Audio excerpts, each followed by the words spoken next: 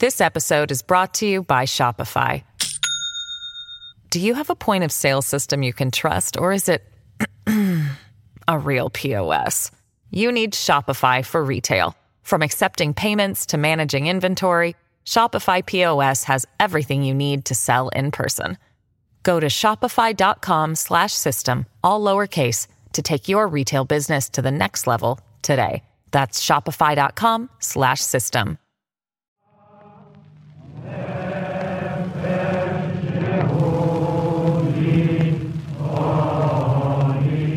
This is Honestly. 75 years ago this week, the Jewish community of Palestine, known as the Yishuv, gathered in the Art Museum of Tel Aviv, then a city of less than 200,000 people, in order to perform a kind of political resurrection. 37 people, 36 men and 1 woman, were about to sign Israel's Declaration of Independence, which would reestablish Jewish political sovereignty in the Holy Land for the first time since the destruction of the Second Temple in Jerusalem 2,000 years before.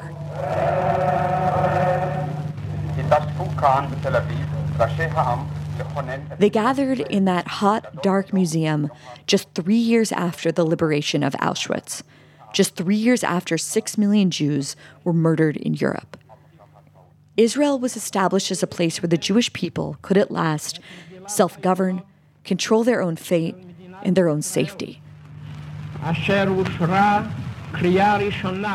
But more than that, in the land of Israel, there was a sense, not just among religious Jews, but among all Jews, that the Jewish people were finally going home.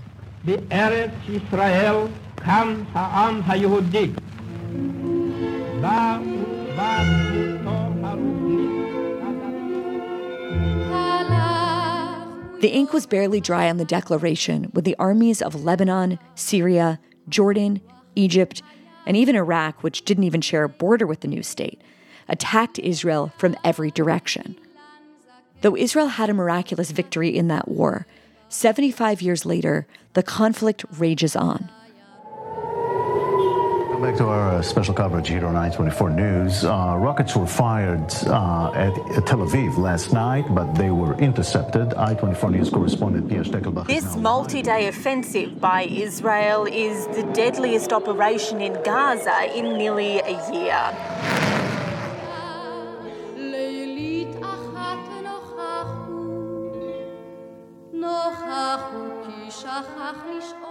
But throughout its 75 years, whether it was left or right governing the country, Israel has always prided itself on being the world's only Jewish democracy, on being a liberal democracy in a sea of undemocratic regimes, which helps explain why hundreds of thousands of Israelis are worried that that identity, an identity that Israelis pride themselves on and have defended for all of their existence, is in danger.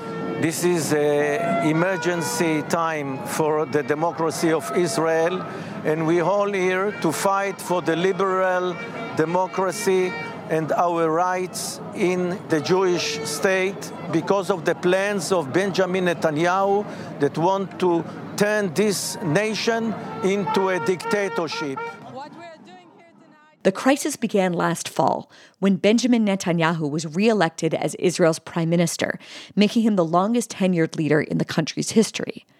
But in order to build his coalition, Bibi brought in far-right figures who were previously regarded as at the very extremes of Israeli politics. Now, these characters were mainstream, which many Israelis found objectionable and unforgivable. What we're doing here tonight is protesting against the government wants to get all the power to itself and take all the rights from our citizens. And this is why we're here, fighting for our democracy. Everyone here served in the army, and they are serving too. And we are going to protect the democracy. We are here for the democracy. Bibi is not here for the democracy. Thank you very much. Then, just weeks after being sworn in, Netanyahu made plans to overhaul the country's judicial system, which critics allege would end all checks and balances in Israel's government and make it something more like Poland or Hungary. One of those critics was Netanyahu's own defense minister. Mass demonstrations have taken place in several Israeli cities after the Prime Minister, Benjamin Netanyahu, sacked his defense minister. Yoav Gallant was dismissed after he called for controversial plans. Who was fired less than 24 hours after making his criticisms known.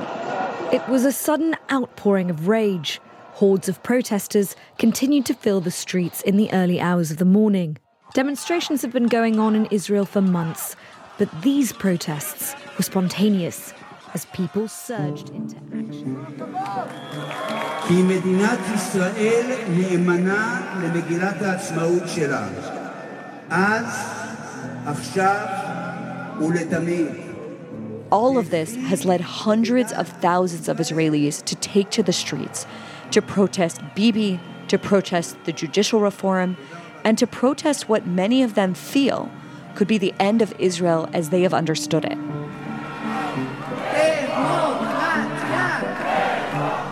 And they're all waving Israeli flags. They're all chanting and demanding one thing. Demokratia. Democracy.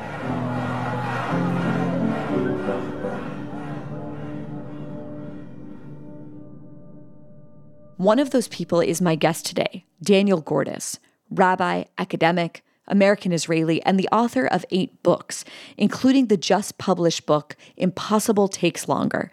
75 years after its creation, has Israel fulfilled its founders' dreams? On today's episode, Danny helps us make sense of this complicated, tumultuous, beautiful, enraging, and often indecipherable place. What did its founders envision 75 years ago? Has their dream been fulfilled? How did the Jewish people manage to become a world economic powerhouse after 2 in every 3 European Jews had been slaughtered? And in light of the ongoing political turmoil, what does the future of this small, miraculous country, the homeland for Jews around the world, both Jewish and democratic, hold? One note about today's conversation. Israel is a huge subject. We could do 5 hours with Danny about the endless conflict with the Palestinians, or the place of religious Jews in Israeli life, or on Israel's changing demography. I'm hoping to cover those subjects in future episodes, but for today, I wanted to focus on the urgent political crisis within Israel and what it says about the future of the country. There's a lot to get into. Stay with us.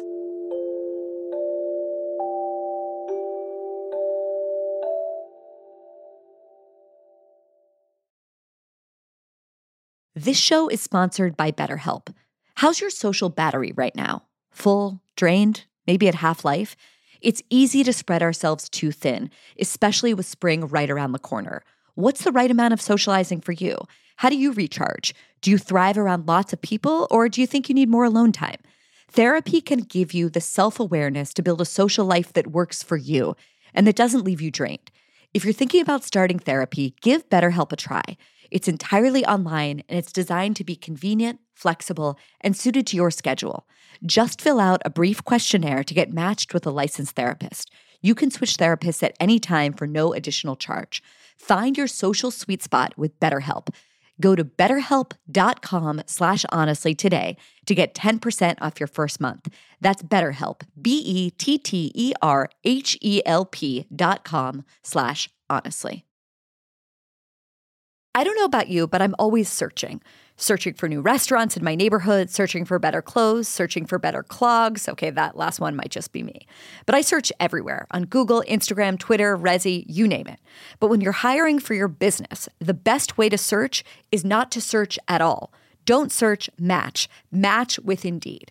Indeed is your matching and hiring platform. Ditch the busy work and the endless scrolling, and use Indeed for scheduling, screening, and messaging so you can connect with candidates faster.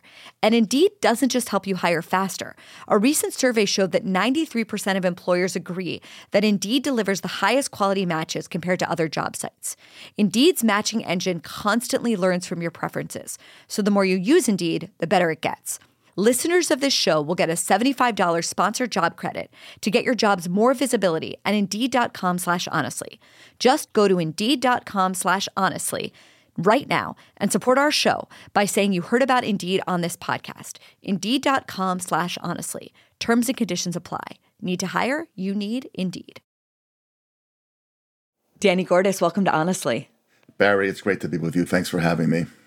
Danny, just this morning, today's May 10th, I woke up to messages and tweets of friends living in Israel or visiting in Israel, running for cover, or talking about how they were hearing sort of booms outside of their apartment buildings in Tel Aviv. Apparently, Gaza lobbed 100 rockets at Tel Aviv this morning. And I wonder how you are. How are your friends and family? And does it ever become normal to live in a place where every few months, or sometimes sooner, bomb sirens go off, a person is stabbed on a bus, a terrorist rams his car into a family driving home? You moved to Israel 25 years ago. Does this state of life ever become normal, especially when you're coming from a city like Los Angeles? It doesn't become normal, but you learn that you're safe. In other words, the odds of anything happening to you are very low. It's distressing. It's sad. There's always a horrible human cost to this. In this particular instance, there's a horrible human cost on the Palestinian side.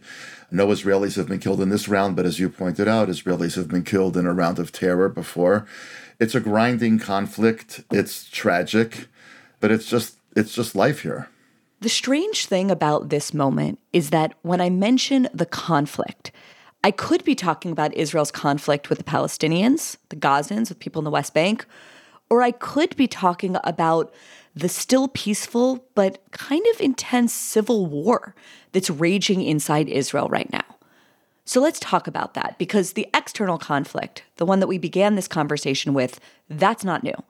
But the thing that's happening inside Israel, that is very new. I recently heard you give a talk at an American synagogue, and this is the kind of place and crowd where being pro-Israel is the norm, where teenagers go on milestone high school trips to Israel, where parents give money to plant trees to make the desert bloom, and broadly speaking, are great defenders of the Jewish homeland. And in the first few minutes of that talk, you said this: Israel is a country right now awash with hate. And it's sort of a shocking statement to say to that crowd, and it's especially shocking coming from you, a rabbi who moved with your whole family at what I imagine to some extent was great cost and some risk 25 years ago. You moved from Los Angeles to Jerusalem. For the many listeners who have sort of been following what's been going on in Israel of late, maybe they've read headlines about the protest, about Netanyahu's judicial coup, about the destruction of the startup nation, but kind of that's about it. Give us the big picture. When you say that Israel, the country you love so much, is awash with hate, what do you mean by that? Let's start with a few basic stages of how we went from Netanyahu's election on November 1st to how we got here. The first stage was his putting together a government which included 3 people at least, who, until he included them, had been considered anathema by the normal Israeli crowd. Even people on the right would have said that people like Bezalel Smotrich, he says about himself, he says openly, I'm a fascist. There's Itamar Ben-Gvir, who speaks openly about erasing Palestinian villages from the map. There's Avi Maoz, who is fanatically anti-LGBTQ and unapologetic about it. These are all people who were kind of political curiosities before this most recent election. And Bibi, because he needed a coalition, some people would say because he needed a coalition to make sure that he would remain prime minister so that he could not be jailed if he's convicted for any of the indictments that he's currently facing, he brought them into the government and he normalized that. That was the first move that made many rank and file Israelis feel this country is changing in a very profound way. Danny, let's kind of set the stage for people a little bit. Benjamin Netanyahu is the longest-serving prime minister in Israeli history. He's served for something like 15 years, also a former guest on this podcast. He's beloved by half the country. He's despised by the other half, like most politicians. But it wasn't until this last election that he sort of seemed, for many people, to jump the shark. Explain why he brought in the figures that you've just mentioned. What caused this change in Bibi's politics? What makes this current administration and approach fundamentally different from former Netanyahu administrations?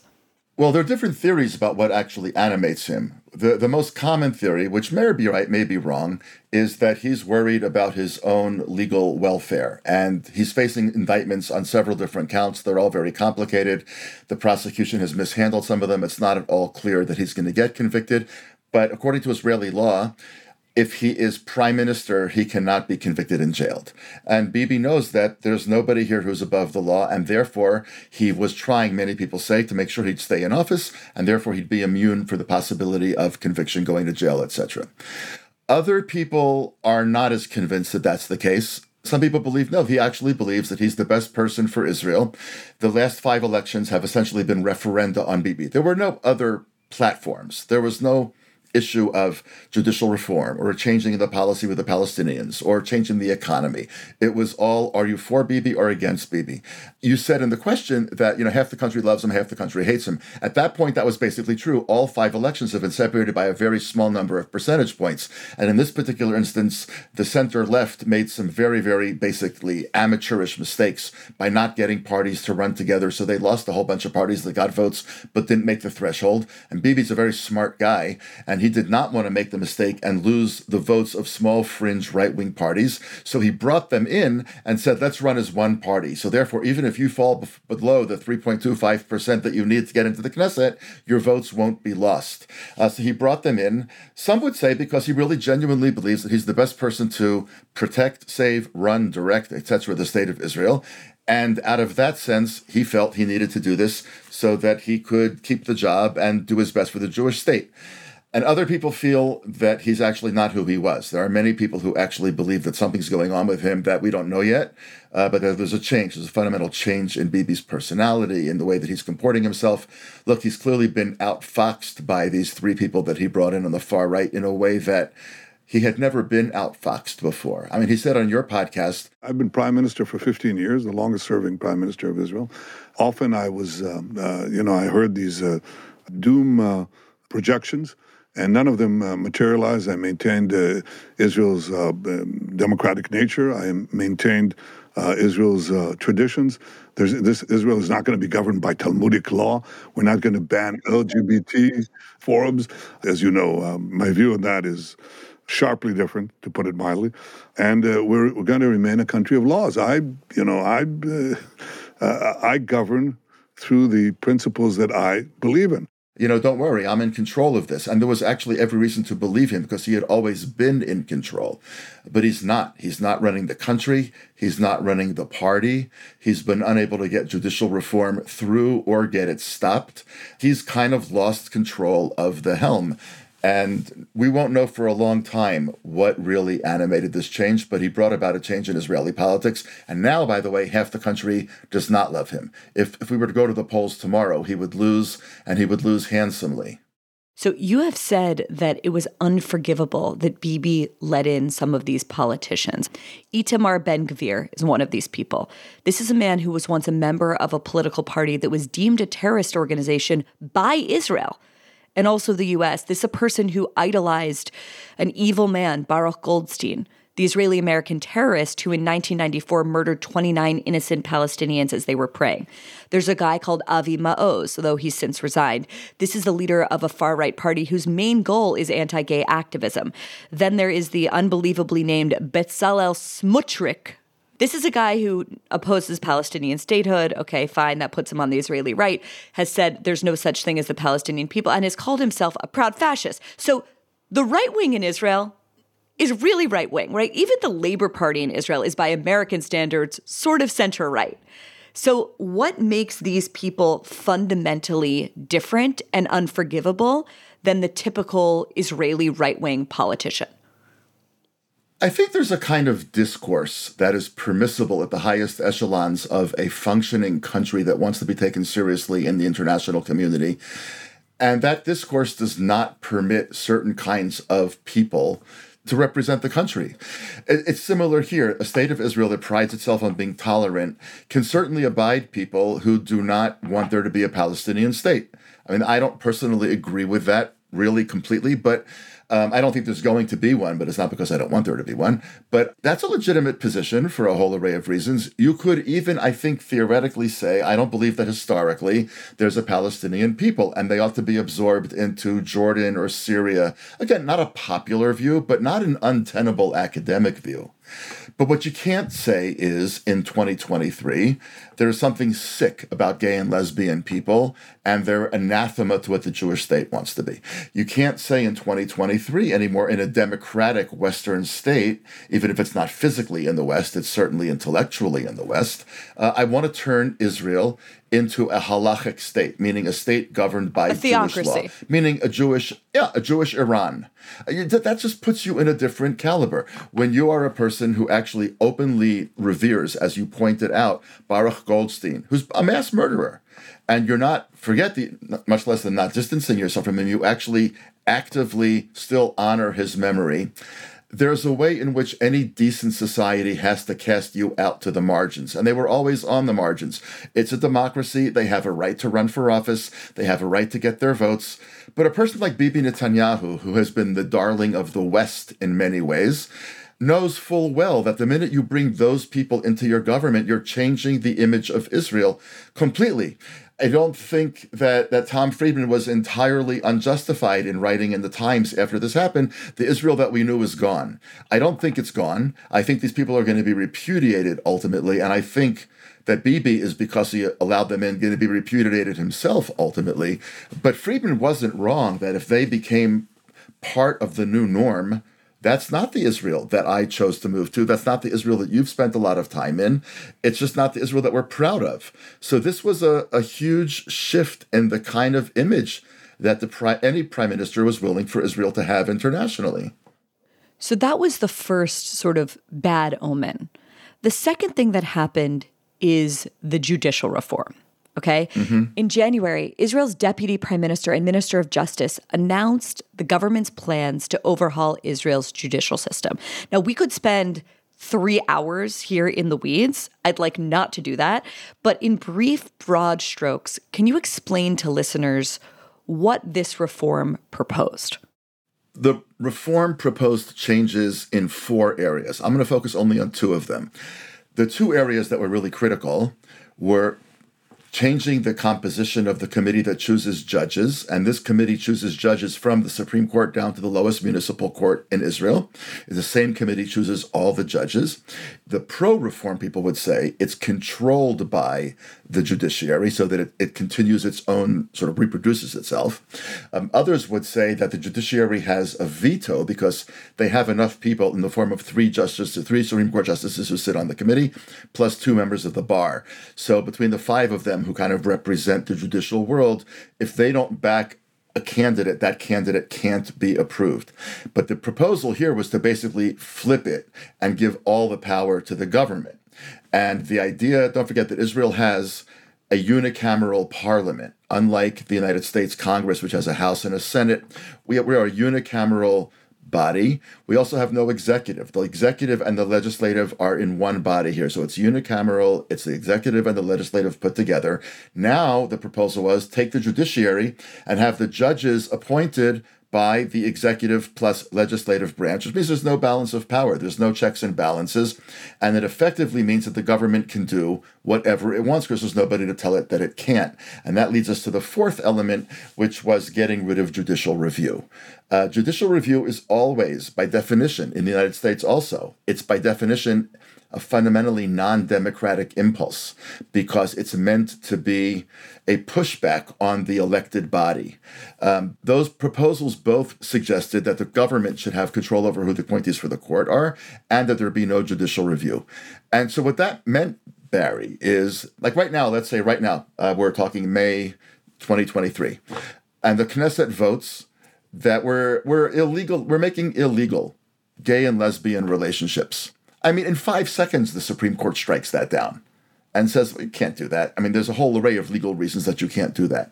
But if the reforms were to go through, who's going to say, no, you can't do that? Who pushes back on you? Who protects the rights of minorities, whether it be sexual orientation or Israeli Arabs or immigrants or Ethiopians or foreign workers or whatever the case may be? And this was kind of sprung on the Israeli populace. Although Bibi denies this, most authoritative people have said that he actually didn't raise the issue a single time in the entire election campaign. So there are many fairly with it voters who believe themselves to be competent voters who are up on the issues, had no idea this was brewing, and it was sprung. And as many of our listeners probably know, hundreds of thousands of Israelis are in the streets every Saturday night, and occasionally beyond that, and they are blocking highways, and pilots have refused to train in the Air Force, and 270 leading Israeli economists have said it's going to tank the economy. Moody's and Bloomberg have both downgraded the predictions of Israel's economy. The academic world here is saying that it's going to be the end of academia. The pushback from every possible area has said to me, you're going to destroy this country. You're actually going to completely upend it. And when I said that it's a country awash in hate, the right feels, who are these people taking to the streets who lost a democratic election? Nobody's claiming the election was stolen. Nobody's claiming votes weren't counted right. It was a good, old-fashioned, legitimate democratic election. And they say, what's wrong with you? You're just sore losers. And now you're taking to the streets with Israeli flags and blocking highways. But that's not how democracy works. You lost. Now, I personally think that that's mostly right, unless you're trying to pass a legislative agenda that fundamentally alters the democratic nature of the country. Then I think that that argument falls short. And what the left would say is, yes, you're the right. And so if you want to change some economic policies, you're in power. Go right ahead. You want to make a new deal with Saudi Arabia after the EU, go ahead and do that. You want to do this, you want to do that, that's fine. That's normal legislative behavior. But when you're talking about changing how we appoint judges and then getting rid of judicial review, that's wrong. It's just not judicial reform. This is regime change, they argue. And you were not elected to change the regime. So for people who haven't seen images of these protests, I mean, they're absolutely enormous. I mean, we're talking about hundreds of thousands of people, started off lasting for days, turned into weeks, turned into months. And it's in Tel Aviv, but there's also been protests all over the country. Jerusalem, Haifa, Beersheba, Herzliya. There were 63 places, I think, last week there were protests. Danny, I don't think of you as a man of the left, right? I think of you as sort of center-right, broadly, maybe centrist. And yet you're one of the people who's showing up with your wife to protest the Netanyahu government. When did you join the protests? What are you protesting? Why do you continue to show up with your family? I'm protesting a proposal that would end Israel's democracy. It's just that simple.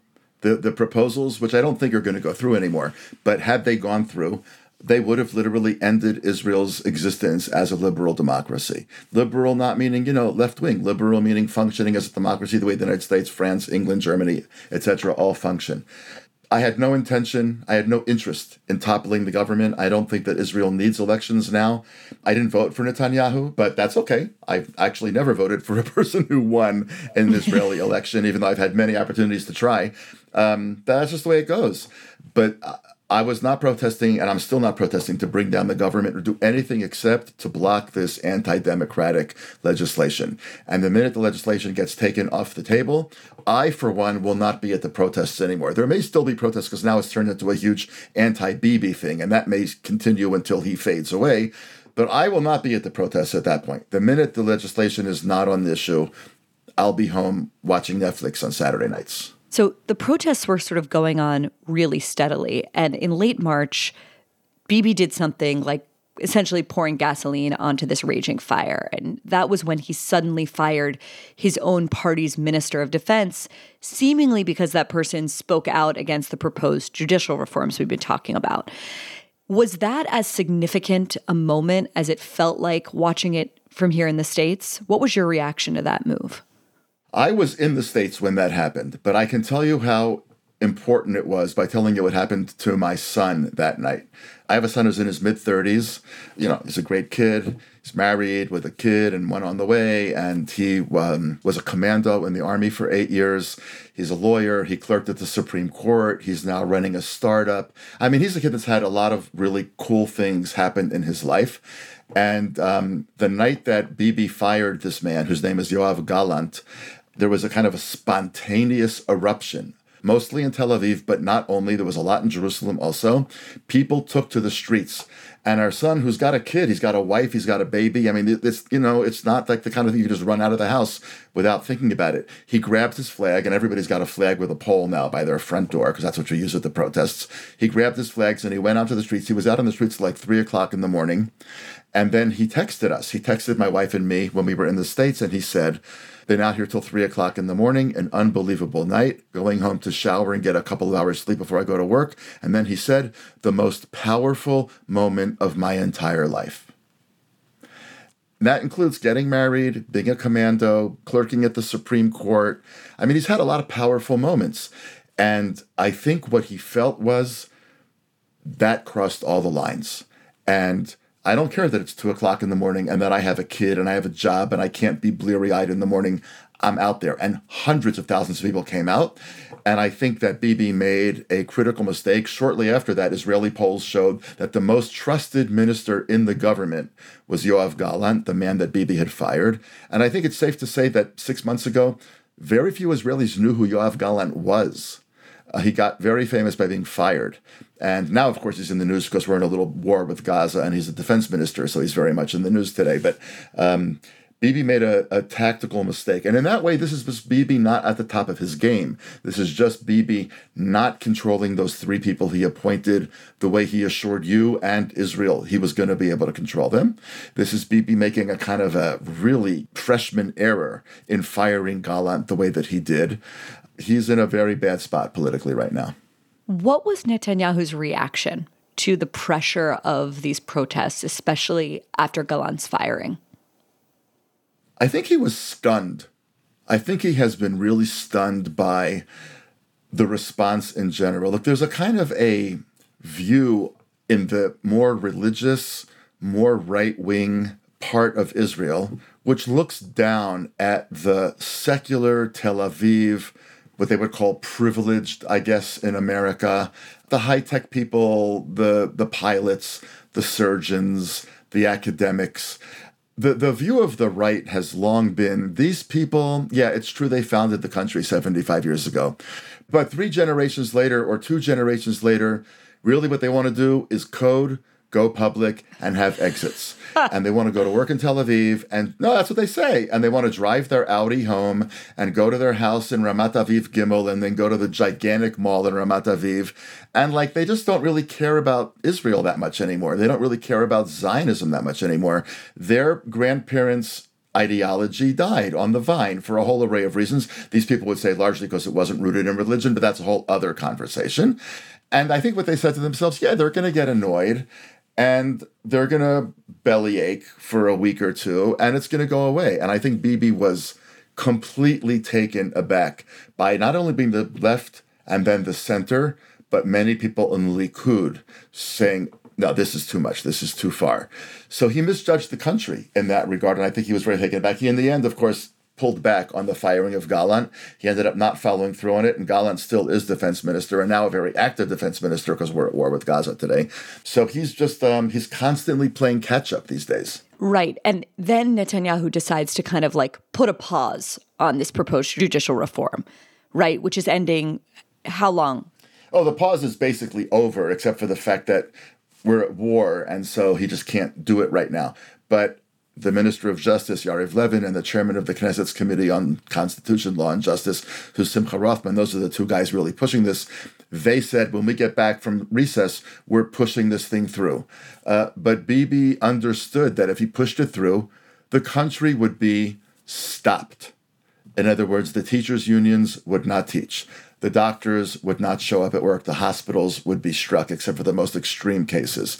Public transportation wouldn't run. People would block the highways. Israel would tank in international currency markets. He understood that he's between a rock and a hard place. If he doesn't push the reform through, he may lose his coalition. If he does push the reform through, he may actually lose the country that he's been so instrumental in building for so many years, which is partly what makes this really a Greek tragedy. I mean, part of the reason that Israel is such an extraordinary place these days is due to Bibi Netanyahu. And I say that as somebody, by the way, who never, ever voted for him. But the economy that we have is largely due to his privatization efforts a couple of decades ago. The fact that we are regarded in certain parts of the world as highly as we are is because he's mellifluous, he's articulate, he's very smart, he's well-read. He, until recently, really deserved, even if one disagreed with a lot of his policies and thought that maybe he was corrupt, about which I have no particular position, I just don't know. But he deserved a kind of a legacy of a person who was one of those prime ministers who really put Israel on the map. And what's, in a Greek kind of a way, so tragic is that no matter what happens now, he's going to be remembered as the prime minister who brought Israel to the brink of civil war at best. At worst, it's not the brink. If he tries to push this through, which I don't think he will do, but if he tries to push this through, there will be violence. There's absolutely no question in my mind. What form it takes, I don't know. It could come from the right, it could come from the left, but it will not remain bloodless. I think he knows that on a certain level. But the last time Israel was this divided, we buried Yitzhak Rabin in 1995. This is very, very, very dangerous stuff. And he is really got no good options. Yitzhak Rabin, of course, killed by an extremist Jew who was incensed about the idea of a peace process, shot him at a peace rally in Tel Aviv. Danny, you mentioned in your new book that Israel was created with this idea of unity of the Jewish people, unity of Am Yisrael. It was the idea that Jews from all over the world, regardless of political affiliations, regardless of ethnicity, of religious practice, united together to create the state. And since its creation, Israel has been fighting for its basic survival, right, for its place in the world. And for the last 75 years, it seems that its enemies were all external. The Palestinians, the Arab nations surrounding it, the European countries who continuously condemn it, the United Nations. But as Mati Friedman recently explained in an article he wrote for us at the Free Press, for the first time in Israel's history, it seems like the current government's enmity is aimed primarily at other Israelis. When you think about existential threats facing Israel, usually in the past decade or so, when people would talk about that, they'd be talking about Iran going nuclear as being an existential threat. How highly do you rate the threat of a possible civil war, or how highly do you rate the threat of, what is happening internally to Israel and where it could go? If you had asked me that question 2 months ago, I would have said to you, I'm despondent. I literally, I'm not alone in this, but I was really heartbroken. It was all consuming. And tons of our students at Shalem College were just not sleeping. People were walking around like zombies. Here was this country that had stuck together through thick and thin. Of course, we have a very raucousy political system. And of course, we've always been divided between, secular and religious and immigrants and natives and socialists and communists. Of course, we've had a very kind of a tumultuous internal past, but fundamentally, in terms of commitment to the survival of the state as a Jewish democracy, that's just never been a serious question. And all of a sudden, here it was, we were ripping ourselves apart. Iran didn't even need to go nuclear for us to destroy the country. That was what was so devastating. And if you said to me two months ago, how much am I worried about civil war and how highly do I rank the danger, I would have said, I'm scared to death. I'm scared to death. And if my kids were to say to me, we're getting on a plane and we're getting out of here, I would have been heartbroken, but I wouldn't have had anything that I really could say to them to argue against it. We're having this conversation in 2023, which means that for about 8 years now, a lot of people in America have had that same glazed-eyed, zombie-like look, right? For 8 years now, we've been told that American democracy is about to end, that it's on the ballot, that so-and-so will threaten American democracy, that if Trump wins, it will be the end of the nation. Like, I remember waking up the morning that Hillary lost, crying, truly believing that something fundamental had shattered and would never be fixed again. But you know what? It wasn't the end at all. Like, the institutions did hold. And I feel a little bit foolish now when I think back to the sort of hysteria I felt. Why is this different? Because I think a lot of Americans and I think a lot of American Jews are looking objectively at the politicians and they say, well, these guys suck, but we have Marjorie Taylor Greene, or we have Matt Gaetz. And then they look at the judicial reforms and they, look at what's the norm in Israel versus other Western nations. And they say, yeah, a few of these go too far over the line. But in the main, it seems like judicial reform is overdue. And that seemed like a consensus position.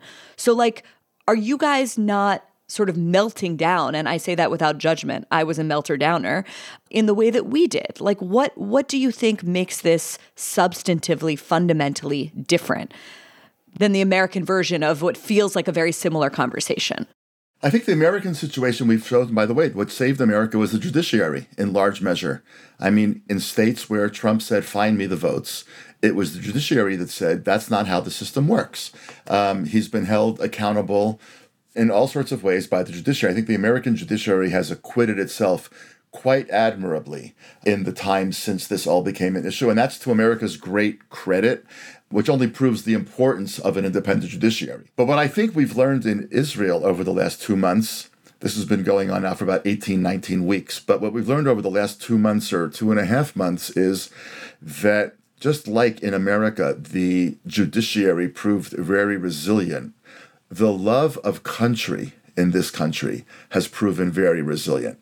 And I am no longer worried that these judicial reforms are going to go through as long as we keep protesting and saying they can't go through. Obviously, if we let up the pressure and he does it, then that's a whole different story. But I think Bibi knows he can't push it through. And he's been actually telling people internationally now that it's not going to happen anywhere near the way that it was meant to be. So I think I'm like you in a certain way. We've gone through the same process, only, our history is shorter, so we went through it in a shorter period of time, right? So, you've been for, say, 6 years, melting down and then coming back. So for us, it's been a matter of months. I feel unbelievably proud of what's happened in this country in the last 19 weeks. To see how the left and the center have taken the flag back as their symbol. To watch protests of religious and secular people together. Likud voters showing up to these protests with their Likud flags. Not saying, Likud flag in your face, but I'm a committed Likud voter, but on this one, I'm with you. Yes, there is room for judicial reform, but not this. I think one of the things that is so striking is the difference between sort of anti-government protests here in the States and anti-government protests in Israel, right? When I think about the protests of the summer of 2020, BLM, I can't remember seeing a single American flag. And the protests in Israel, I think, feel fundamentally different because even though they are anti this government, they're fundamentally patriotic. You've said that these protests represent an explosion of love for Israel. Yeah, I think that's exactly what's happened. There's been, if you add it all together, millions of protesters, because if there's, 200,000 every Saturday night, and it's been going on for 18 weeks, it's a lot of people out there. So what do we see? Not a single instance of looting, not one. Compare that to Portland and Seattle. At many of the protests, when you show up, they give you a bunch of roses. And what are you supposed to do with the flowers? You're supposed to walk up to the nearest policeman and hand her or him a rose, which is to say, you're just doing your job. And we get that.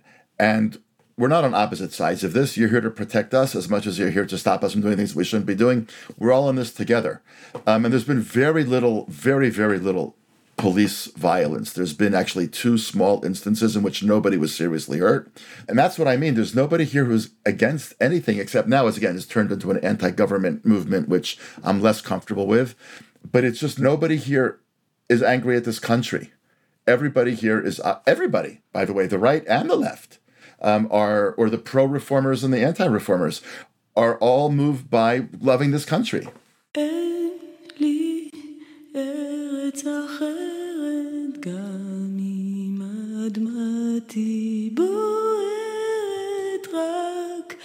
After the break, what Israel's founders would think of what's going on 75 years later. Stay with us.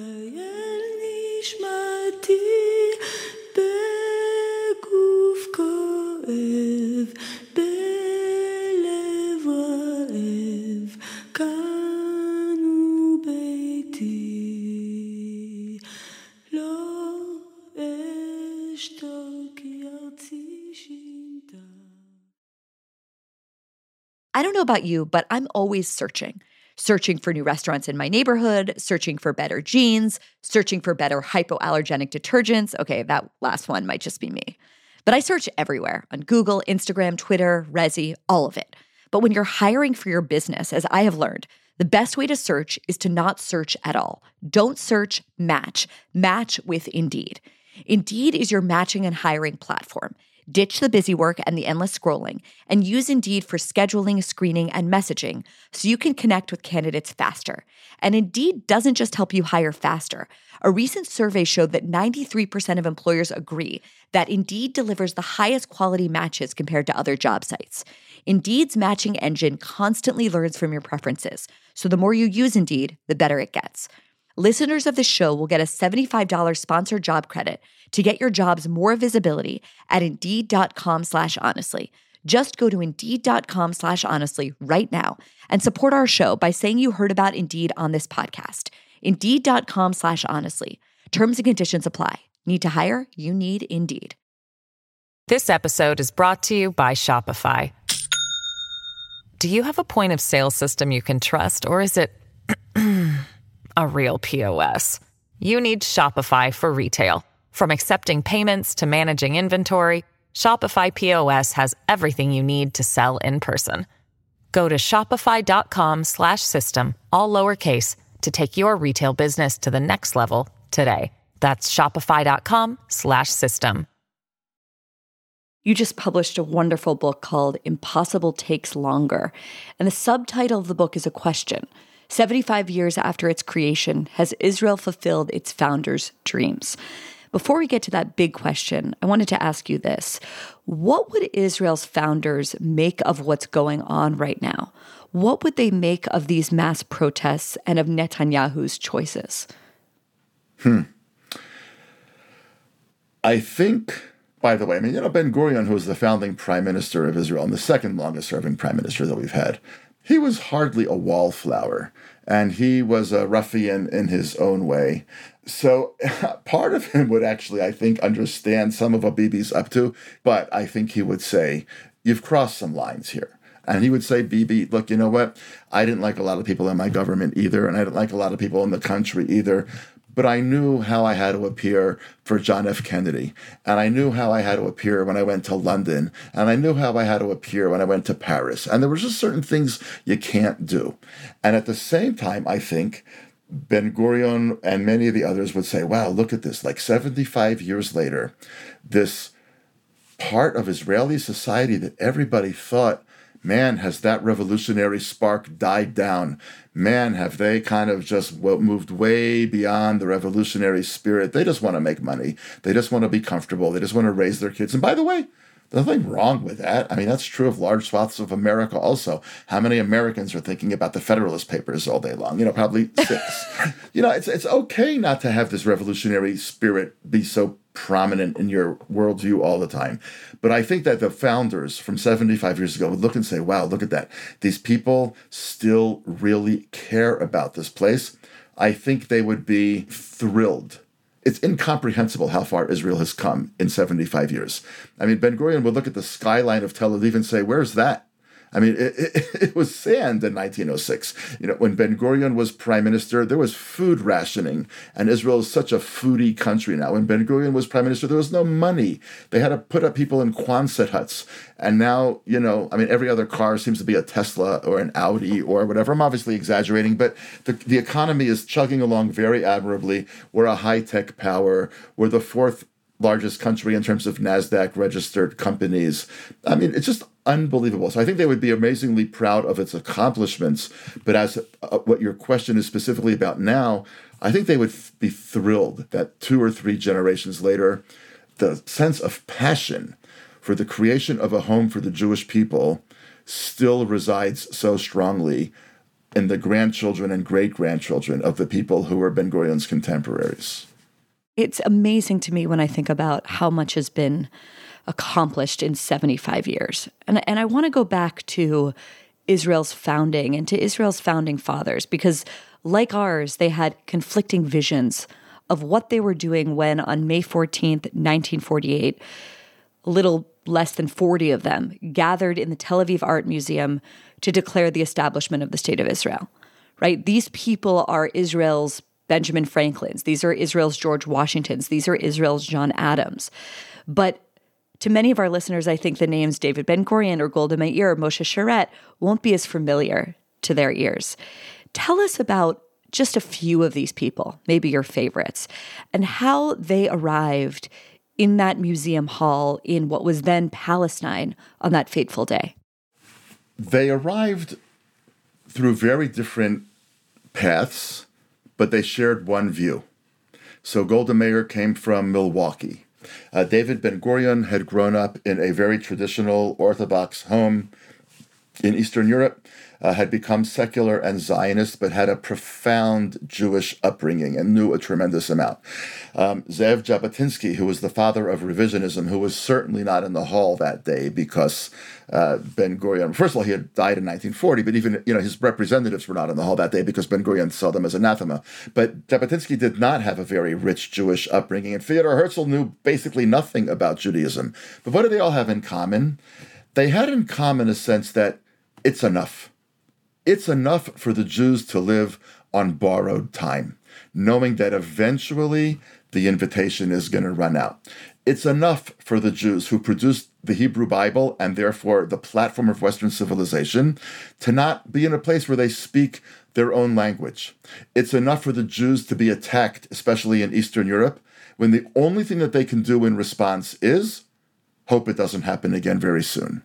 It's enough. No real people lives on borrowed time, constantly attacked, not speaking its own language, not admitted into the professions, even in the supposedly more modern and assimilating communities of Western Europe, like France and England and Germany and so on and so forth. They said it's enough. What kind of self-respecting people allows this to happen? We need what everybody else has. This was, of course, the period in human history when the nation state is all the rage. And they said, we want what they're having, basically, right? I mean, they're all having nation states. We want a nation state. And what's amazing about it is how fast it happened, right? I mean, Theodor Herzl gathers 200 delegates together in a conference hall, like hall, a theater kind of thing, in Basel in 1897. Now, 30 years later, and you and I are both old enough to know that 30 is nothing, right? 30 years later, the British Empire in the Balfour Declaration in 1917, exactly 30 years, says His Majesty's government views with favor the establishment in Palestine of a national home for the Jewish people. In other words, from 200 delegates in Basel, 30 years, the largest, most powerful empire on planet Earth endorses the idea. 30 years after that, which is 1947, the UN votes to create the state, and a year later, those 37 people, just less than 40, as you quite correctly said, gather in the museum in Tel Aviv to declare independence. So they'd come from all different walks of life. They'd come from rich, they'd come from poor, they'd come from west, they'd come from east. Some of them spoke German, some of them spoke Russian, some of them spoke Polish, some of them spoke Yiddish, some of them spoke English. Almost none of them, by the way, spoke Hebrew very well, which is ironic, but they came together to change the existential condition of the Jew. They came to form a new kind of a Jew. A lot of us think about Israel's history, we don't understand that it was really a rebellion against something as much as it was a rebellion for something. Just as, by the way, the American Revolution was a rebellion for a new kind of human self-governance, but it was a rebellion against, in this particular case, a political reality with King George and so on and so forth. In the case of the Jews in Zionism, it wasn't a rebellion against a certain ruler. It was a rebellion against a condition of 1,800 years of never being at peace, at never being at rest, of never knowing when they were going to kick you out. And so many places had. I mean, right? I mean, England kicked all its Jews out in 1290. Spain kicked all its Jews out in 1492. And I think we need to remember, by the way, what does it mean to get kicked out of Spain in 1492? It doesn't mean that you buy an Iberia Airlines ticket and fly to some other place, right? You take your family, whatever you can carry, and what percentage of you die on the way? And where are you headed? You don't have any idea where you're headed. You keep walking until they stop terrorizing you. And, Jewish communities, they arrive wherever they get in tatters and destroyed, and their theologies have collapsed because they can no longer believe in a God that makes any sense. I mean, it's an unbelievable, destructive thing, kicking people out. Two things are worth noting. Number one, Jabotinsky and many others all said to the people that were still in Europe, get out. Get out now. It was the 1920s, 1920s, get out. This has to end badly. Now, in the early 20s, nobody had heard of Adolf Hitler. What did Jabotinsky and the revisionists see that others were blind to? They saw a fundamental hatred of the Jew that was part of the DNA of Christian Europe. That just has to, have to just say it. That's what they thought. And what Bialik, who was this, seemingly loving poet, said to American Jews, by the way, he said, I know you think you have it really good right now in America because America is welcoming millions of refugees from all over the world. Mark my words, said Bialik. These were his words. One day, American Jews will be drinking out of the same trough that we're drinking out of now. In other words, this hatred will cross the Atlantic and it will get to you too. Has that begun to happen? I don't know. But Bialik would be watching with a terrible sense of, wow, I wish I was wrong, and now I'm not so sure I was wrong. There was a debate, Danny, among the early Zionists, going back to the 1800s, about where the Jewish homeland should be. Should it be Uganda? Some proposed Galveston, Texas. Someone proposed Japan. Was there actually any traction to these ideas, and why did it have to be Israel? There were a few suggestions, but the main one that got traction was what's called the Uganda Plan. It was actually in what's called Sudan today. It was called the Uganda Plan because it was in what the British called the Uganda Protectorate, but it included modern-day Sudan. And the reason that came to be in about 1903 was that the British said, this Palestine place is very highly contested. The Ottomans are there now, and the Arabs are there, and the world is changing, and it's just, why don't you go somewhere else? Now, Herzl, by the way, who was also desperate to find a Jewish homeland, because he was also despondent about what he saw happening in Europe. Herzl was animated fundamentally by his experience of anti-Semitism first in Vienna and kind of reconfirmed by the Dreyfus Affair in Paris, but that was not what sparked it. He was already a long-committed Zionist by that point.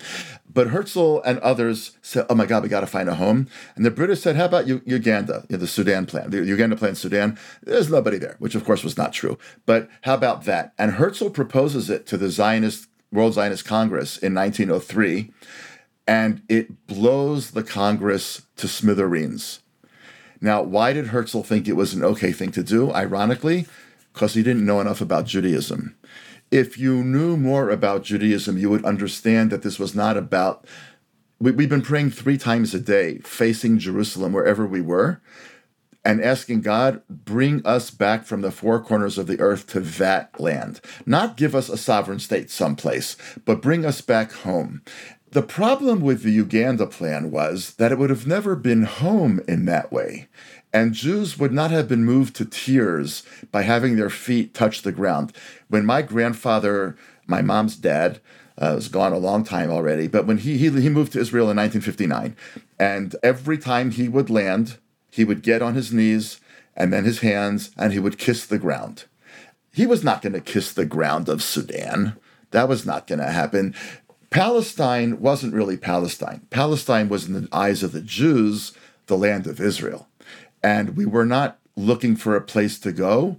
We were looking to go home. They saw us not as creating a Jewish state, but as recreating a Jewish state. And in some way, we're writing the Book of Kings 3 or 4. In other words, we're continuing the story of the Bible. And that's why no other place really could have worked. No other place would have evoked that passion.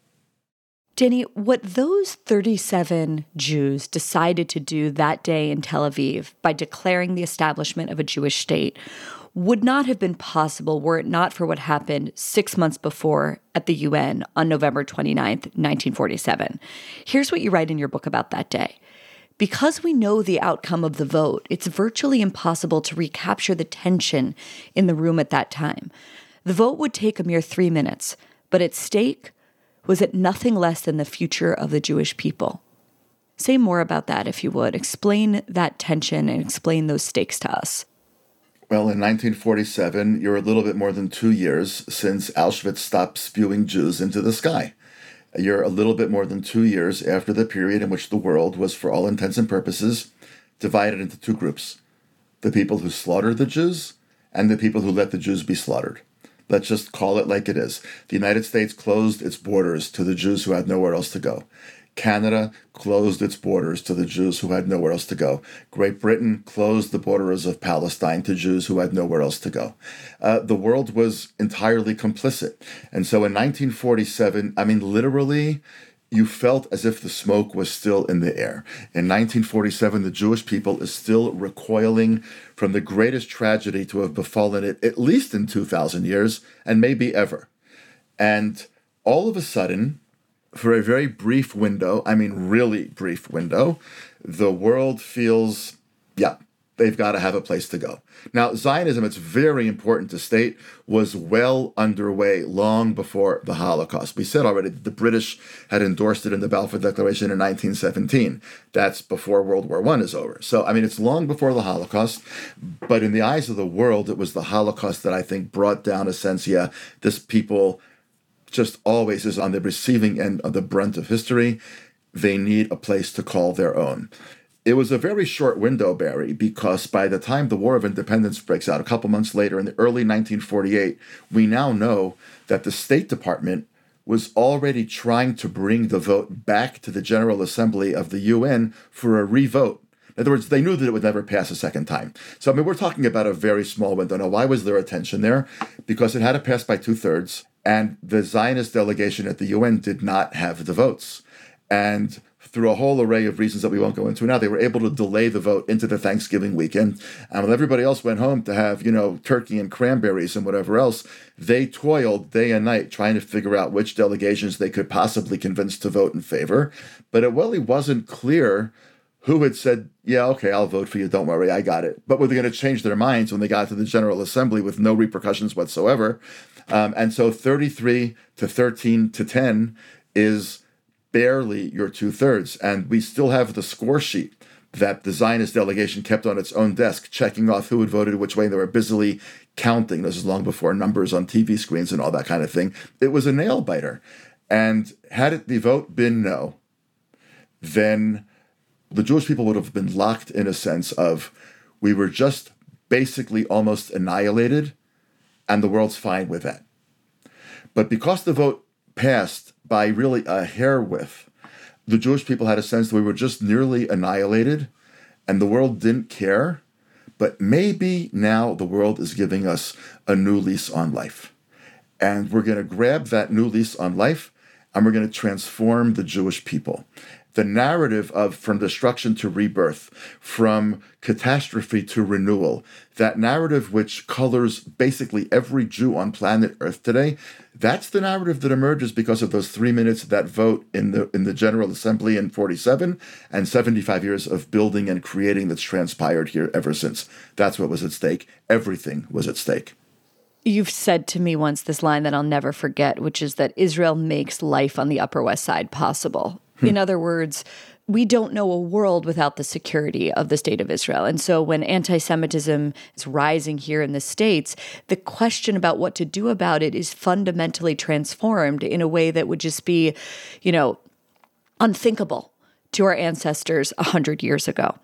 Danny, in Israel's Declaration of Independence, the founders are very clear. The purpose of Israel, they write in part, is so that the Jewish people can be masters of their own fate, like all other nations in their own sovereign state. And they very explicitly connect it to the slaughter of Jews in the Shoah and the Holocaust. Here's in part what it says.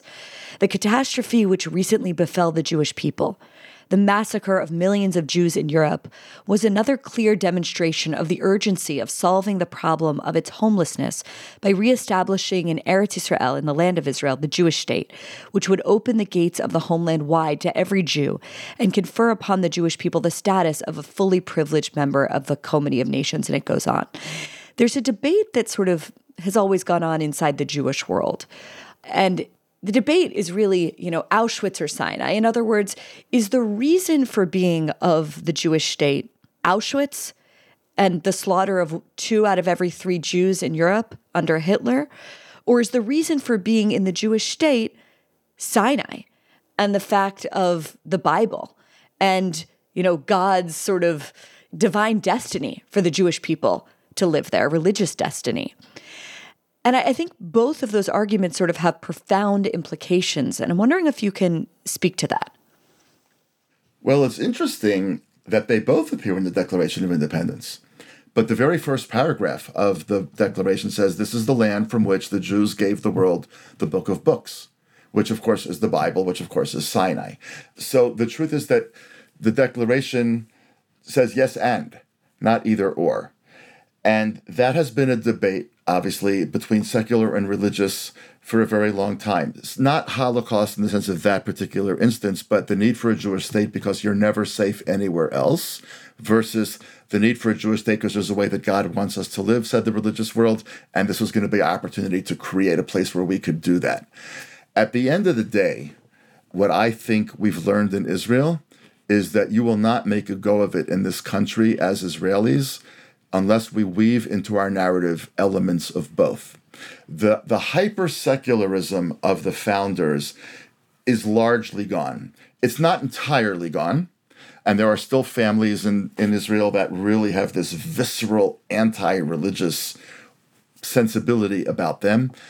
But even those people who have this visceral let's say, liturgical sensibility or anti-Jewish law sensibility, those are people who in universities are now seeking out opportunities to study Jewish texts. Those are people who are going to programs like Mechinot or post-army programs or post-college programs saying, give me 3 months, put me on a mountaintop. I want to study with interesting people who are like me and not like me, with really great teachers. What they're saying is, I want to be part of the same conversation that began in that biblical world. I don't want to necessarily have anybody tell me what I can eat. And I don't want anybody tell me what I can wear. And I don't want anybody tell me I have to go to pray. But I do want to know what those texts say. And I want to be able to see myself as a continuation of that. This, by the way, gets a lot more traction starting in 1973. 73, Israel's caught off guard, is horribly battered in the first 10 days of the war and loses 3,000 soldiers in the war of about 3 weeks, which for Israel is a huge number. And after 73, people said to themselves, you know what? We're never really going to be at peace here. And if I'm not going to be at peace here, then why am I staying? Well, I'm staying because of the Jewish people. Why does the Jewish people matter? Well, how am I going to make a claim about why the Jewish people matters if I can say nothing about what the Jewish people has had to say? And that's the beginning of the crack. As Leonard Cohen said, there's a crack in everything. That's how the light gets in. I think that's exactly what this is. That's a crack. It's a break in it's part of the heartbrokenness of Israel, is a crack in 73, which widens over time. But that light starts to come in. And I think Israel is a fascinating combination of a profound historical sensibility as well as a profound religious sensibility. And the richest parts of Israeli life, I think, are the ones that do not try to choose between them, but try to integrate between them. Danny, some fateful decisions were made 75 years ago in that museum, and sort of among that group of people whose echoes are still ringing today, right? One of them, they didn't create a constitution. Right? In your book, you say that the reason was that the founders didn't want to forecast the future. Instead, they wanted to create a democracy that could change and be ever evolving with its people in order to create a Jewish state that would last. Here's what the Declaration says. It says that a constitution, quote, shall be adopted by the elected Constituent Assembly not later than the 1st of October, 1948. Well, here we are 75 years later. That never happened, which makes Israel one of a handful of liberal democracies in the world without one. Why didn't it happen, and what are the ramifications of that? Well, the ramifications are partly what we're going through right now. And partly the ramifications are that we have no central document that outlines what the powers of the judiciary really ought to be. Should there be judicial reform? Should there not be judicial reform? How should justices be selected? And so on and so forth. We never really had our constitutional convention. And I think, by the way, we need a constitutional convention more than we need a constitution. We need to have a national conversation about how we want to buttress and guarantee our democracy, even if it comes out in sporadic basic laws and not one unified constitution. Now, why did Israel say that about October 1st, 1940? It was ludicrous, of course, right? When the Declaration of Independence is signed in May, October is, 6 months away? 5 months away? There was no way they were going to write a constitution in 5 months. They were at war. I mean, come on, give me a break. They were at war for their very lives. Who had the luxury of sitting around and deliberating, in Philadelphia, which, by the way, even the United States didn't do in 1776. Right, Danny. And just to be clear, after that day in May 14th, how many days later does war break out? War broke out on November 29th, 1947, the day that the UN voted war broke out between Jews and Arabs inside Palestine. And on May 14th, that actual day, or the next morning, actually, Arab armies attacked. 5 Arab armies attacked. One of them, Iraq, didn't even have a border with Israel, but joined in for the fun anyway. So who was going to actually write a constitution? You were trying very hard not to run out of money and ammunition. And 1% of your civilian population was going to die in that war. I mean, think about that. United States, that would be 3.6 million people. And 1% is a lot of people. It means no family didn't know somebody who would die. And many families had 2 sons and lost them both. I mean, it was a war that took the guts out of the people here. A constitution was, the idea by October 1st was ludicrous. So why say it? Because Resolution 181 of the United Nations, which is called the Partition Plan, it's that thing that they voted on, which we've talked about on November 29th, 1947, said specifically there was going to be a Jewish state and an Arab state.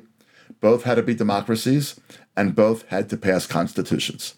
So it was the founders' way of saying to the United Nations, we heard you. We're obviously going to be a democracy. We've been a democracy for decades already. Everything had been democratic. There were constituent elected assemblies.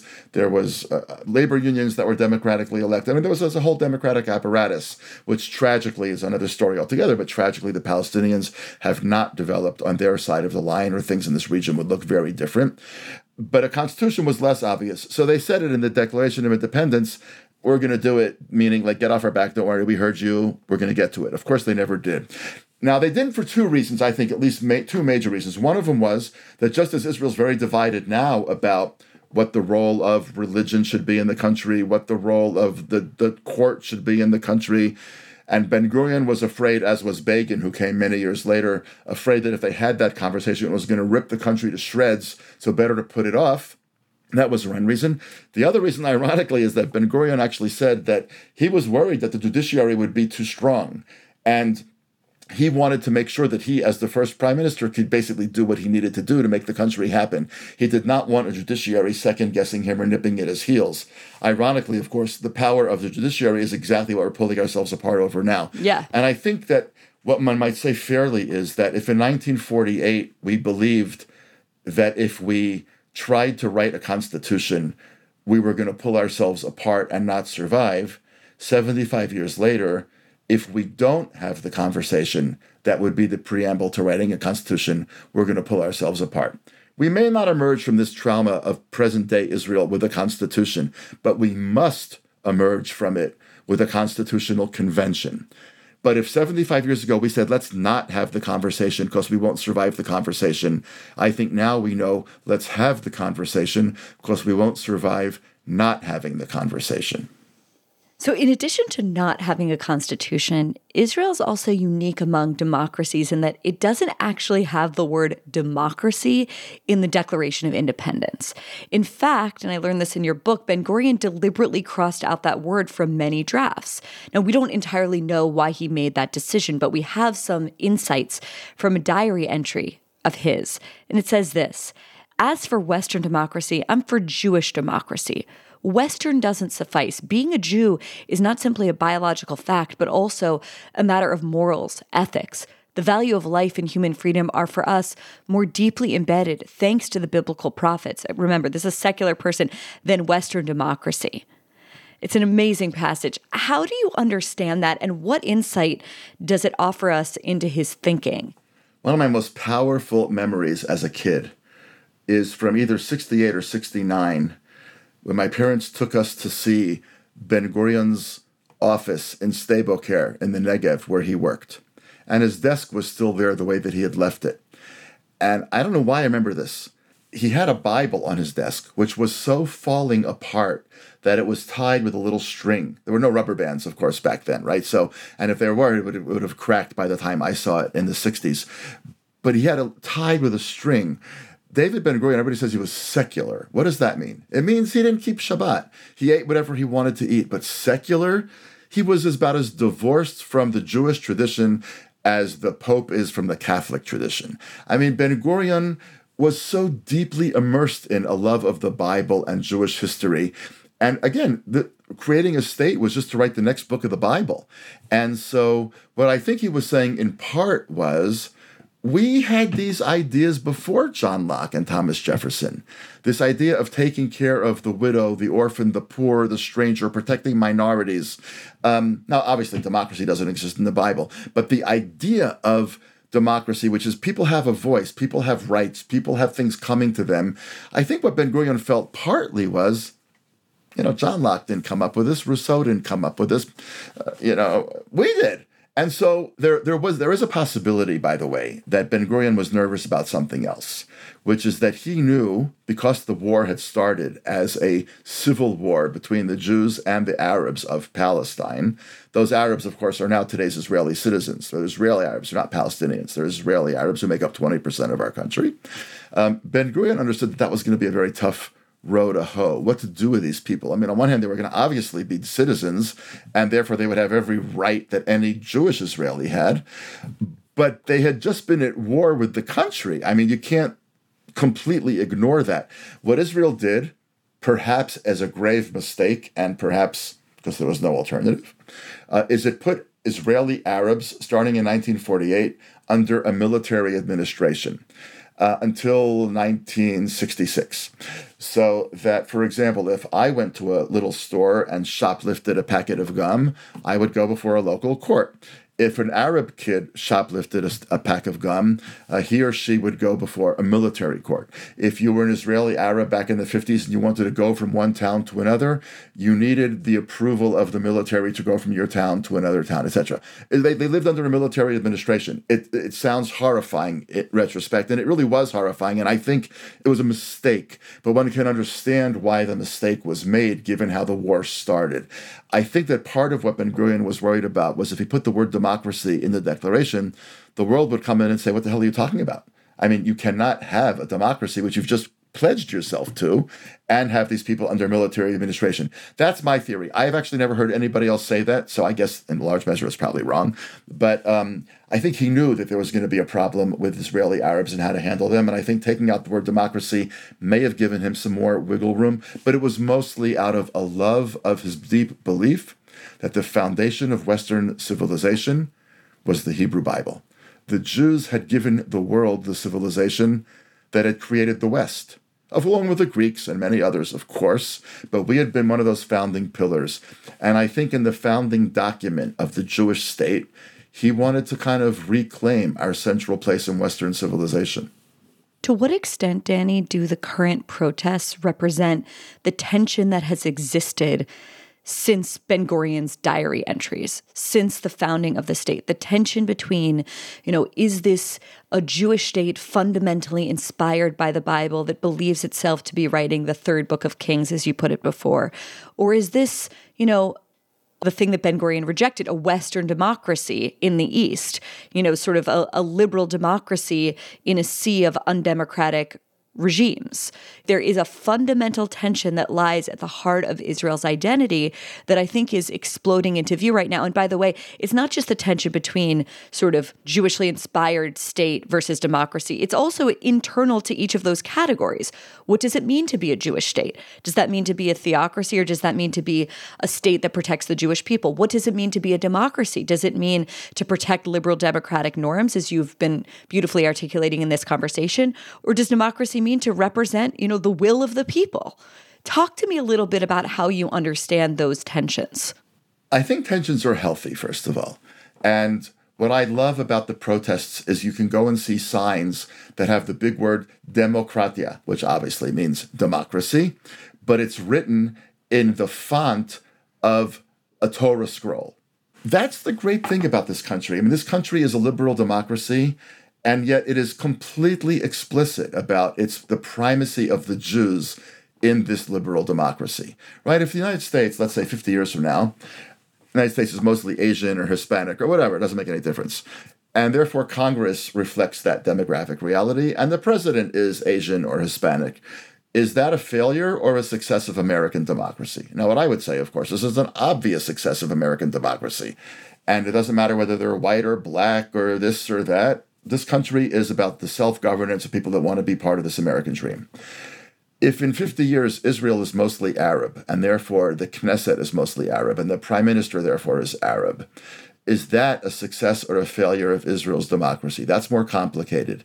It's a success of the apparatus of Israel's democracy, but it's a failure of the vision behind the creation of the country. In that way, Israel is not a Hebrew-speaking, falafel-eating version of the United States. It is not a liberal democracy which should give no primacy to any ethnic group or any religion or any whatever.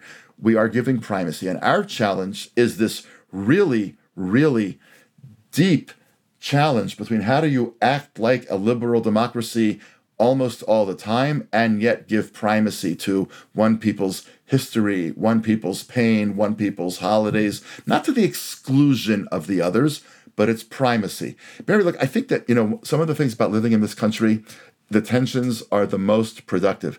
As parents, we had to raise our kids to be willing to go to the army and to do whatever it would take that they were commanded to do, within moral constraints, obviously, to defend this country, but not hate Arabs. That's a tension. And I think, by the way, part of the reason for the rise of Israel's radical right is that you need a certain kind of education and nuance and worldliness to be able to balance that. And the more that Israelis are educated inside Israel, the more that Israelis are raised that they can't even remember when there wasn't a conflict and there wasn't an occupation, when there wasn't a this, there wasn't a that. Time is running out on that sensibility. But I don't believe that these tensions are fundamentally problematic. I think they're rich. So when I go to the protests and I see a sign that says democracy in a Torah scroll font, I say, there we go. When I hear a rabbi speak from the platform and talk about how important democracy is and how Judaism cannot flourish as it's meant to flourish in a society in which all people do not have a voice, in which all people have their rights protected. When I hear rabbis talk that way, I say, oh, wow, okay, that's the part of Israel we need to actually put into the petri dish and clone and clone and clone and clone as much as we possibly can.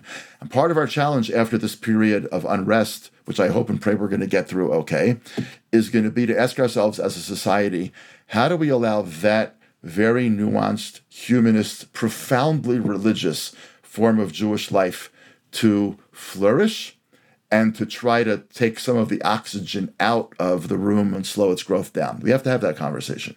One of the things I grew up learning, Danny, is that the UN partition plan granted Israel 56% of the real estate and the Palestinians with a little less, 43%. But the Israelis accepted partition and the Palestinians rejected it. And as we've discussed in this podcast, a day after the signing of the declaration, war breaks out, 20,000 people die, and this is just the beginning. We have the Six-Day War, we have the Yom Kippur War, we have the First Lebanon War, the Second Lebanon War, the Intifadas, terrorism, the 100 rockets from Gaza that have rained down on Tel Aviv today. In a sense, since 1948, Israel has been in a state of constant war. And this book, right, that you've just written, the question that the subtitle asks us is, has Israel fulfilled its founders' dreams? And it seems to me that the idea of being at constant war would have been a nightmare to them. Would they have been surprised at sort of the state of affairs with regard to Israel and its external neighbors? I don't think so.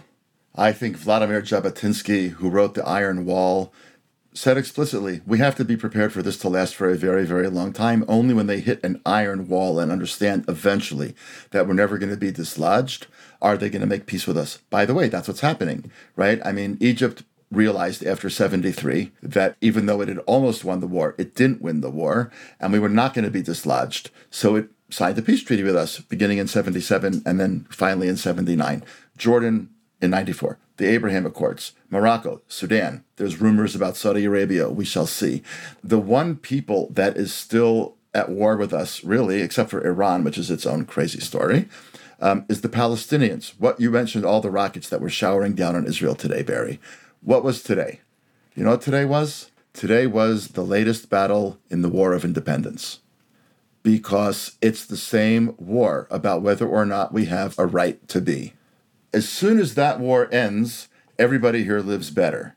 So I don't think the founders would have been surprised. I think they would have been saddened, and I'm saddened. I'm saddened about what happens to the people on the other side. I'm saddened what it takes from our kids. I'm saddened what it does to our society, but I don't think they would have been surprised. When you take a step back from the daily headlines and you look at the big picture story of Israel, the most despised people in human history, almost wiped off of the map by Hitler, returning to their ancient homeland, resurrecting a dead language, resurrecting, frankly, a near dead people. Objectively, it is like a miracle. It's an unbelievable story. And yet, this little country, the size of New Jersey, one of the most despised countries in the world. It's a huge question, but it's one that I really wanted to ask you as I was reading this book. Why? Why is Israel so hated and demonized? Well, it's one of the most despised countries in the world. It's also one of the most loved countries in the world, which is kind of amazing about it, right? There's people that despise it for no reason. There's people that adore it for no reason or for theological reasons that are not political, etc. I guess I would, in a very Jewish way, answer your question with a question. I mean, why do people in Charlottesville start chanting, "Jews will not replace us"? I mean, where in the world does that come from? What did the Jews do in the United States to prompt people saying, "Jews will not replace us"? This is the perennial question of Jewish life. There are people that would argue that it's deeply rooted in Christian theology. I don't know. I mean, there's certain arguments there that I find convincing, many others that I don't, because you had anti-Jewish sentiment before Christianity. You have anti-Jewish sentiment in Japan, which is not Christian-based, obviously. It's one of the conundra of the Jewish people that we are on the receiving end of this all the time. And I think what the Jewish state idea was, we may still be on the receiving end of it. But let's be on the receiving end of it in a place where we can defend ourselves, where we'll chart our own history. I saw the pictures today on the news of, families cowering behind cars. Like, I thought to myself, really? Like 75 years later, he's left to crouch in the mid. That's what we were doing in Europe. The difference is that when it happened to you in Europe, you went home, you nursed your wounds, and you prayed to God that it didn't happen again. And here, you go home, you nurse your wounds, and you hit back to make sure that they don't do it right away. And that's the ultimate existential change. It's horrifying for us and it's horrifying for them. But the question of the hatred of the Jew is at the root of the question of the hatred of Israel. Why does the world hate Israel, especially when the world understood in 1947 why it needed to create a Jewish state? For the same reason that they chanted, "Jews will not replace us in Charlottesville." When I understand that, I'll understand the other.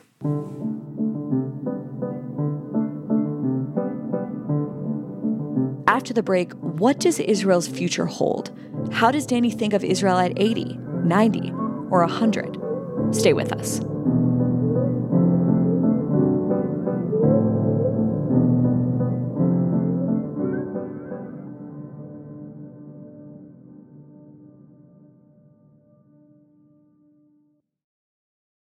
Hello, it is Ryan, and I was on a flight the other day playing one of my favorite social spin slot games on ChumbaCasino.com. I looked over at the person sitting next to me, and you know what they were doing?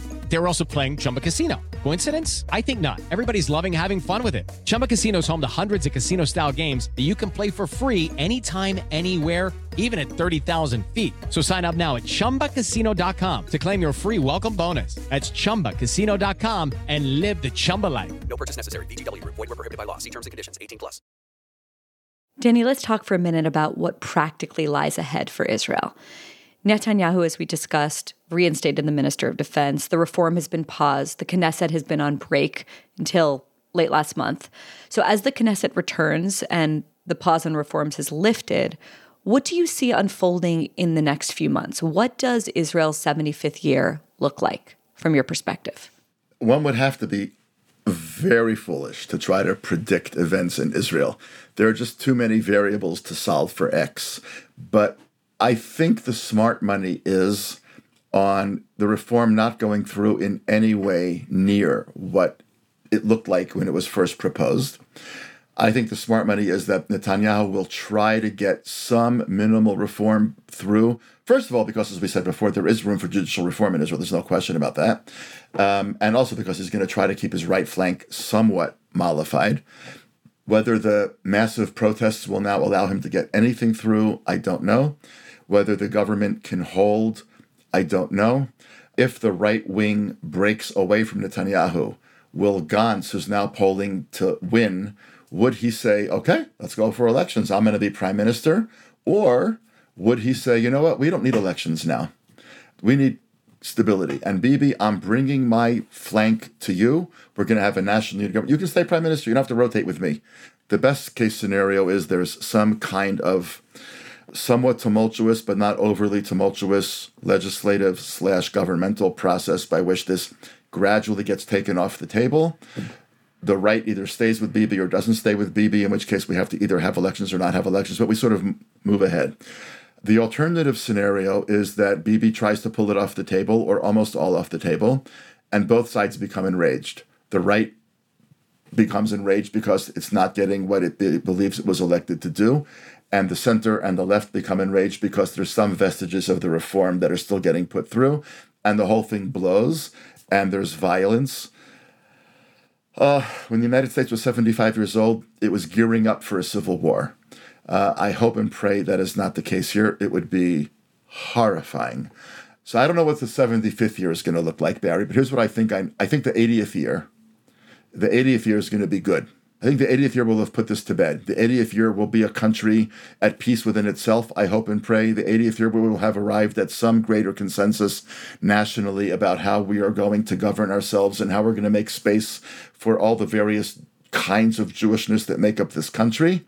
How we get from here to there, I don't exactly know. I think it's fraught with real danger, but I hope and I pray that more moderate minds will hold sway.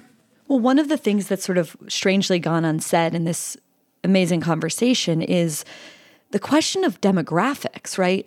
When you think about who the founders were in that hall that day in May in 1948, these were largely Jews of Eastern European descent. They were Ashkenazi Jews. They had a particular worldview. They had a particular idea of the way things were supposed to go.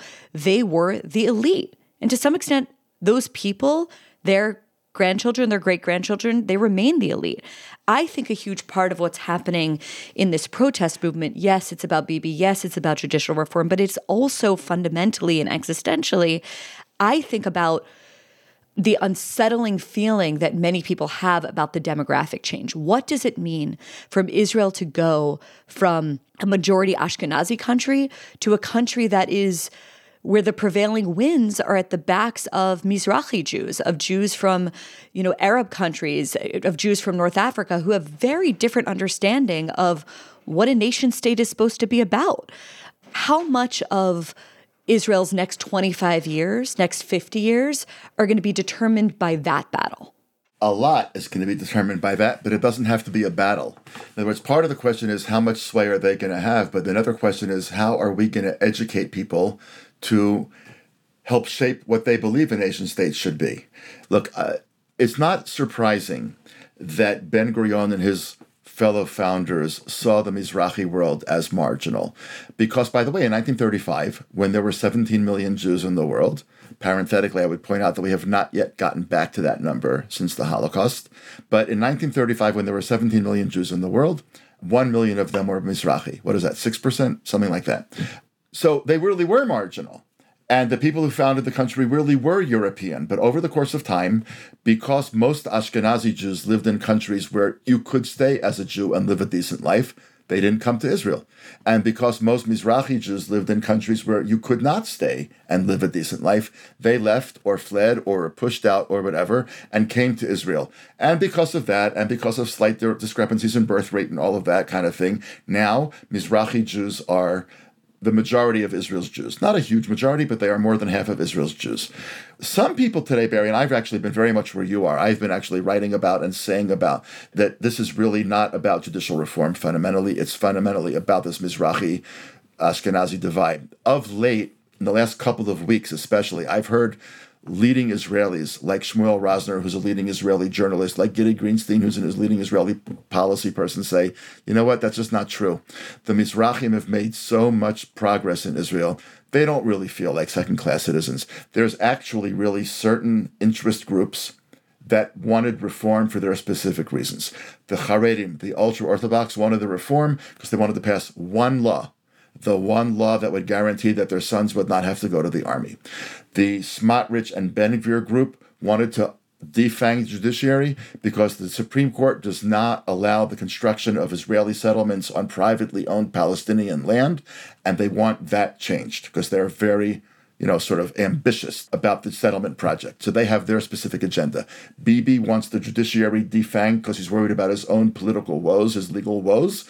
And that's when you get these people together, they have a kind of a shared interest in judicial reform. They're pitching it to the people as a Mizrahi-Ashkenazi divide, and that's what's getting so many Mizrahim to come to the counter protests. In other words, they're protesting in favor of the reform. But these people say to me, but at the end of the day, what do the Mizrahim really care about judicial reform? What are they trying to say? The Supreme Court is what's been protecting their rights as an underclass, and the Supreme Court is what's gotten them to the place that they've gotten. They don't have a dog in that race. They're being used, ironically, by the government, which is all Ashkenazim. Levin is Ashkenazi, and Smotrich is Ashkenazi, and Avi Maoz is Ashkenazi. They're saying that that's a bunch of malarkey. I don't know how much I believe that, but I think it's more complicated than I was willing to acknowledge earlier. Israeli Jews are changing. American Christians are not what American Christians were 2 generations ago. The American body politic looks very different than the American body politic did 3 generations ago, 4 generations ago. It's unrecognizable in some ways. Our job, I think, as Israelis, as educators, as religious leaders, as people who are makers of culture, is to remind Israelis of all different sorts that we came here for a purpose. We came here not to live at the whims of other people's senses of how history should unfold. And we have to figure out a way to do this together so we don't find ourselves back in that previous existence as a result of our own mistakes. And I think that this current crisis, as painful and as agonizing and frightening as it has been at times, is actually a very powerful wake-up call to Israelis that we have a lot to talk about, we have a lot to work on, and we may have gotten that wake-up call just in time.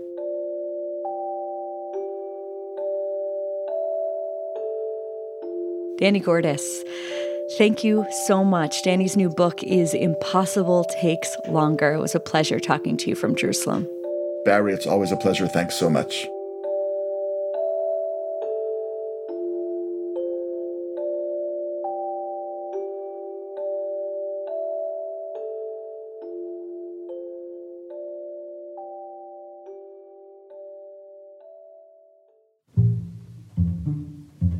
Thanks for listening. If you liked this conversation, if it provoked you, I imagine it did, if you disagreed with it, or if it led to a screaming match between you and your parents, that's great. That's what this show is all about. Share it with your family and friends and use it to have an honest conversation of your own. And if you want to support honestly, there's just one way to do that. Go to thefp.com, THEFP, like freepress.com, and become a subscriber today. We'll see you next time.